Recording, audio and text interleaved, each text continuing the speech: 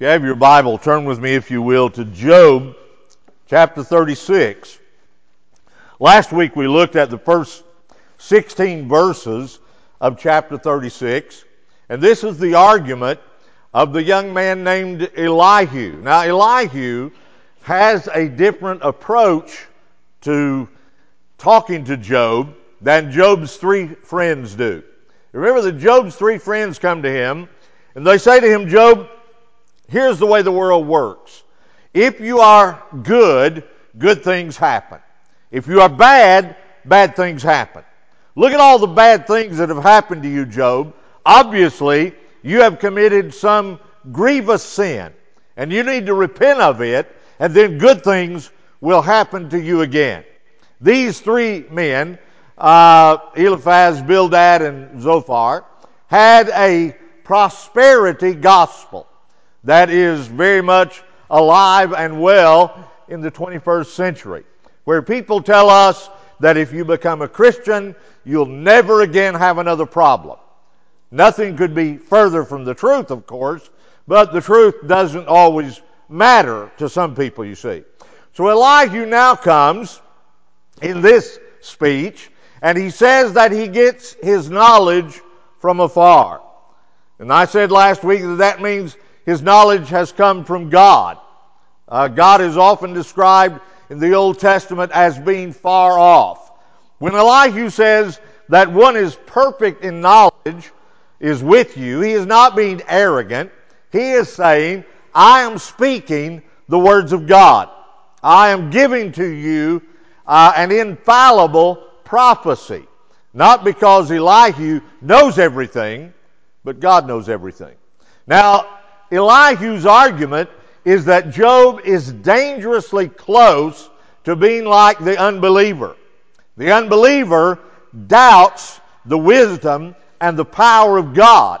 And so the unbeliever comes to say that God is not just. God is not righteous. And Elihu says that is impossible. Because God is God, He is just.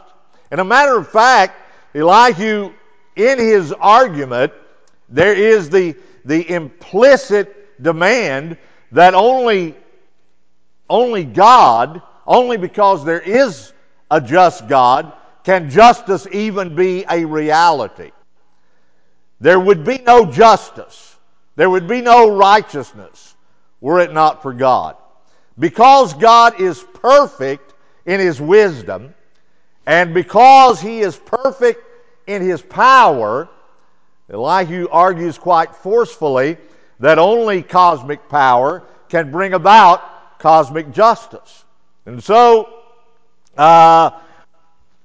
Elihu comes in verse 17 with an admonition. He turns and begins to address Job personally. He's been addressing all four of them, Job and his three friends.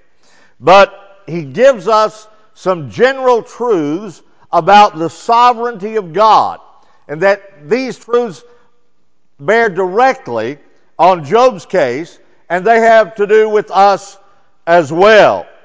He asks the question, what has God been doing in your life? Well, surprisingly, the answer that Elihu gives is that God had been luring Job out of the very mouth of jaws, or the jaws of distress. The words out of distress in verse 16 are literally out of the mouth of distress, in the sense of being rescued from the very jaws of danger. This would seem to be death and hell personified. And these are threatening to devour Job because of Job's attitude of proud defiance before God. Elihu says that Job did not commit some sin that caused his suffering, but that Job has sinned in his suffering. He has sinned by questioning the justice and the goodness and the righteousness of God. And Elihu says to Job what Job said to his wife back at the beginning of his distress. Remember, Job says to his wife, "You talk like a foolish woman." He didn't say you were a foolish woman. He said you talk like one. We have received good from the hand of God. Shall we not now receive evil? So Elihu says to Job, "You are talking like someone who is an unbeliever. You're talking like someone who does not believe that God is righteous and holy and just." By the sufferings that Job has endured, God is seeking to lure him back into a broad place, an unconstricted place. Suffering always confines and narrows our world. Many times as people get older, their world is constricted because they are less and less healthy enough to be out and about. And when suffering finally restricts people enough, we refer to them as homebound or shut in. And so Elihu says, God is luring you out of that confined space. He wants to bring you again into a broad place. It is the purpose of God to give him blessing. He is going to make him full of fatness, a table full of fatness. In our very weight-conscious society, being fat is not a blessing. Everywhere else in the world, it is a blessing. If you are fat, that means that you have been blessed with enough to eat. And wherever I go in the world, people look at me and say, "What a blessing that man has received." So the problem with Job, however, is that instead of being full of God's blessing, he is full of the kind of false judgments that wicked people make. That's what Elihu says in the first part of verse 17. And because he is making those kind of judgments that the wicked make, he is in a place of danger. Now, verses 18 through 20 are a bit difficult to understand. Scholars are undecided exactly what Elihu is saying. The ransom of the last part of verse 18 may refer to the costly repentance that Job must undergo. Job must repent, and he will. You remember, after Elihu's speech, then God will speak to him. And Job will say, "I repent." He must repent because Job cannot save himself, verse 19. And he must not long for death as a cheap way out. Job has asked for death, you remember, a number of times. He wants out of the suffering, and he wants death to come. And he must not allow himself to go on saying sinful things, to questioning the justice and the righteousness of God. And Job has kind of done that as a way out of affliction.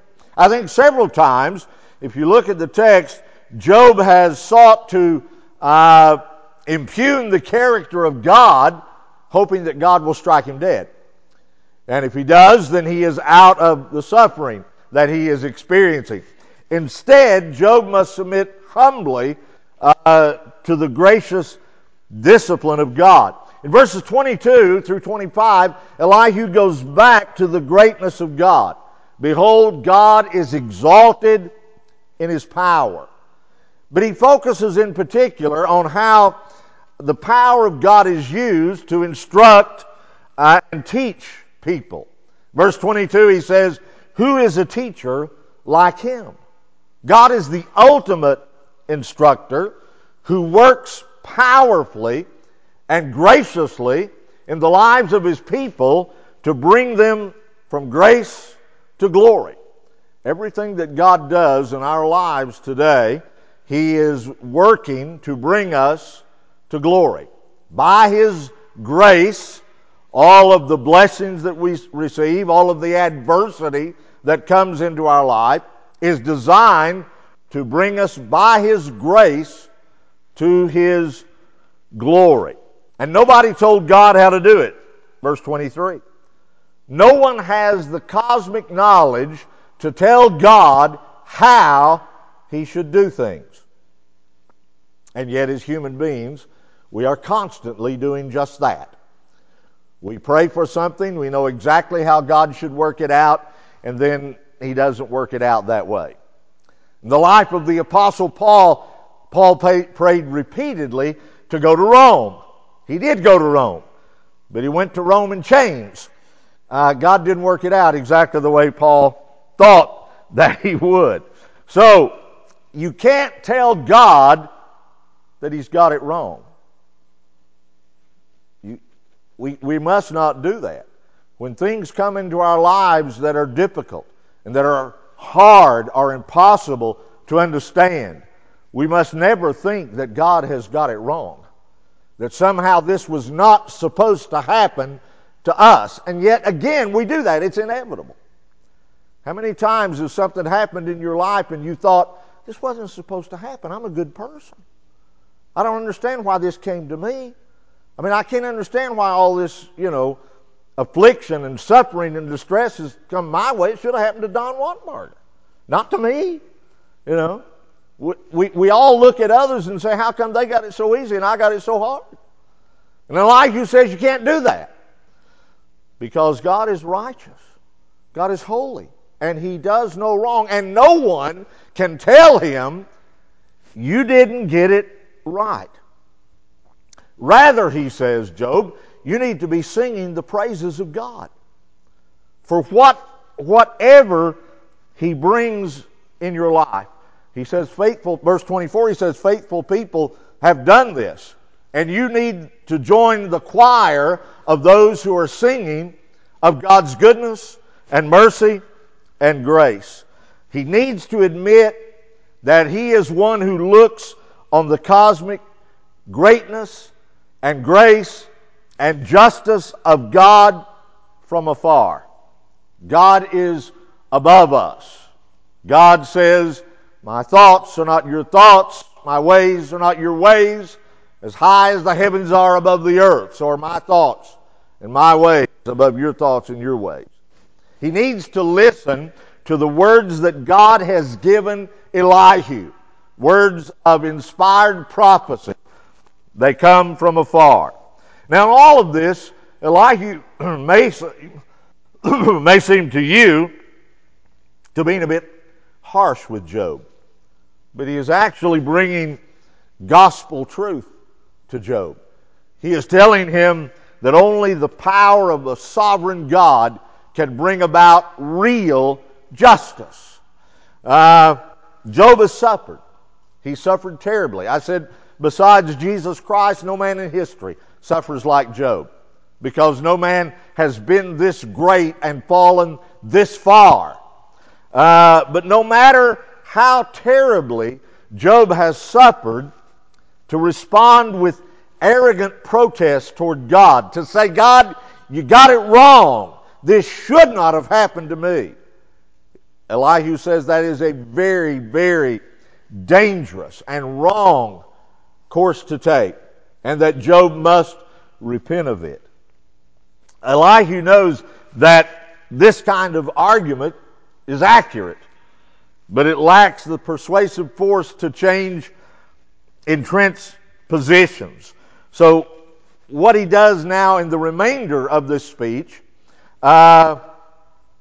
is to engage Job, to remind Job of some things that he knows but apparently has forgotten.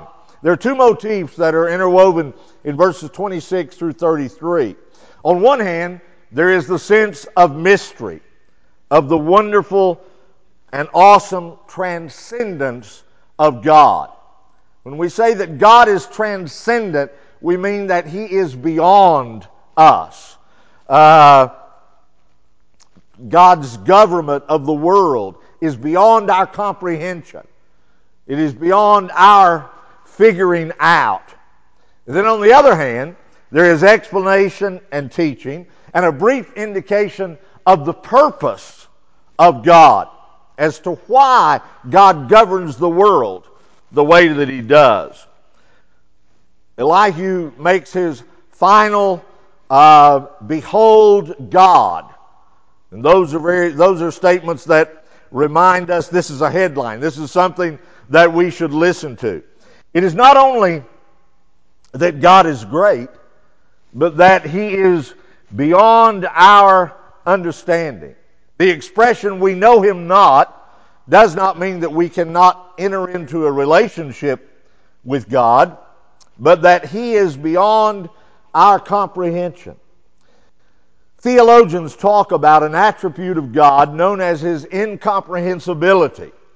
Now, the original meaning of that word was not that you could not know someone, but that you cannot know them exhaustively, can't know them fully. We can know God, but we can never know everything that God knows. In 1 Corinthians 13, when Paul says that we shall now, he says, now we look in a mirror darkly, then face to face. Now we know, but then we shall know also as we are fully known. He means that we will know God without sin, apart from sin. God looks at us with no sin because God has no sin. Our view of God today is always tainted by sin. Always. One day we will know God and we will not be tainted by sin. But we will never know God fully, exhaustively. Jesus said, only the Son can know the Father. Only the Spirit can know the Father. Only God can know God. I hear well-meaning preachers sometimes who say, when we get to heaven, we'll know everything that God does. No, you won't. No. God is infinite. We're finite. Now, I certainly hope we'll know a whole lot more when we get to heaven than we know now. But you see, God, being God, the wonderful thing about knowing God is that there's always more to know. There's always more of His grace, more of His glory, more of His majesty, more of His power, more of His goodness. Always more to know. If time were present in heaven, and it will not be, but if it were, we could say in 5 trillion years, we will still be learning about God. We cannot know God fully. But now, listen, we can know God truly. We can know the love of God. We can't exhaust the love of God, but we know that the love of God is true. We know that God so loved the world that He gave His only begotten Son, that whoever believes in Him should not perish, but have eternal life.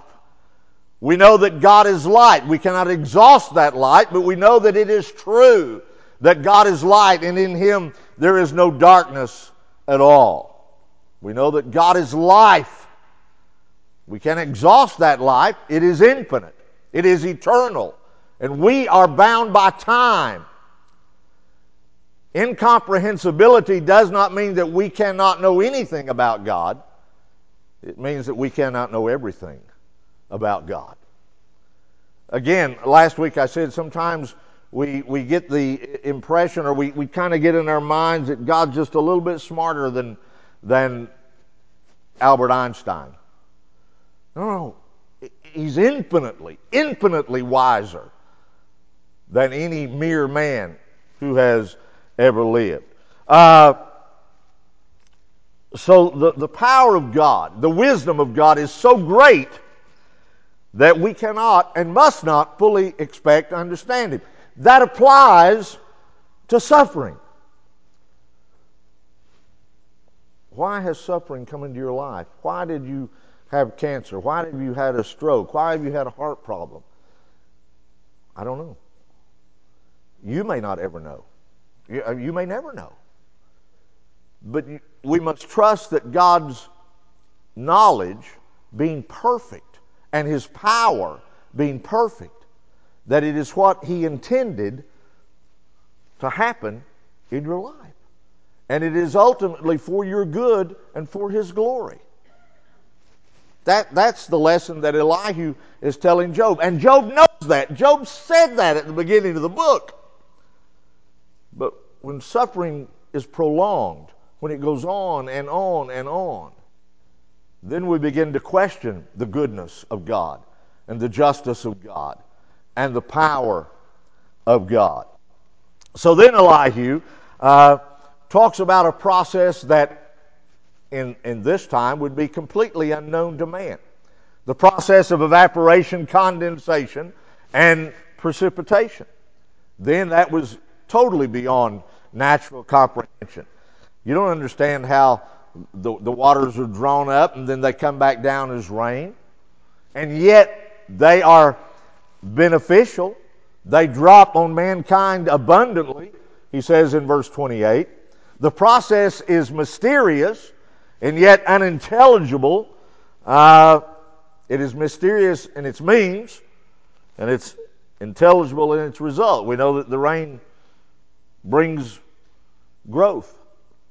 Elihu says, you don't understand how that happens, but you know that it's good.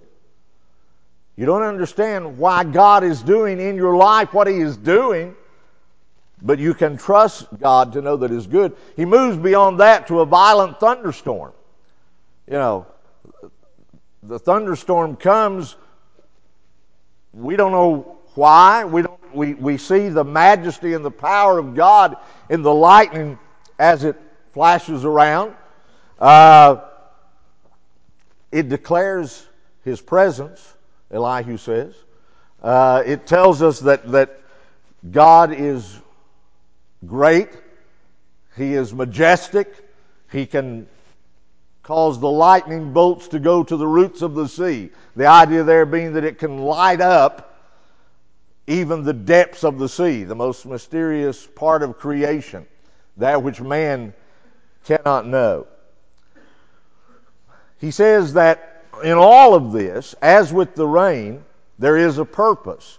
For by these He judges people, He gives food in abundance. A storm can cause terrible damage, as it had done with Job in chapter 1. But the resulting rainfall also fertilizes the crops, brings growth for food. The same action of God that brings judgment for some brings blessing to others. Just as the same affliction brings blessing to the righteous and judgment for the ungodly in heart.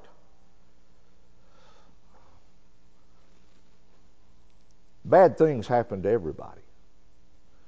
We're sometimes like Job and like Asaph in Psalm 73. We think that the wicked always prosper, whereas the righteous always suffer. That's not true. Bad things happen to everybody. It is your reaction to them that is important. The same sun, that softens the wax, hardens the clay.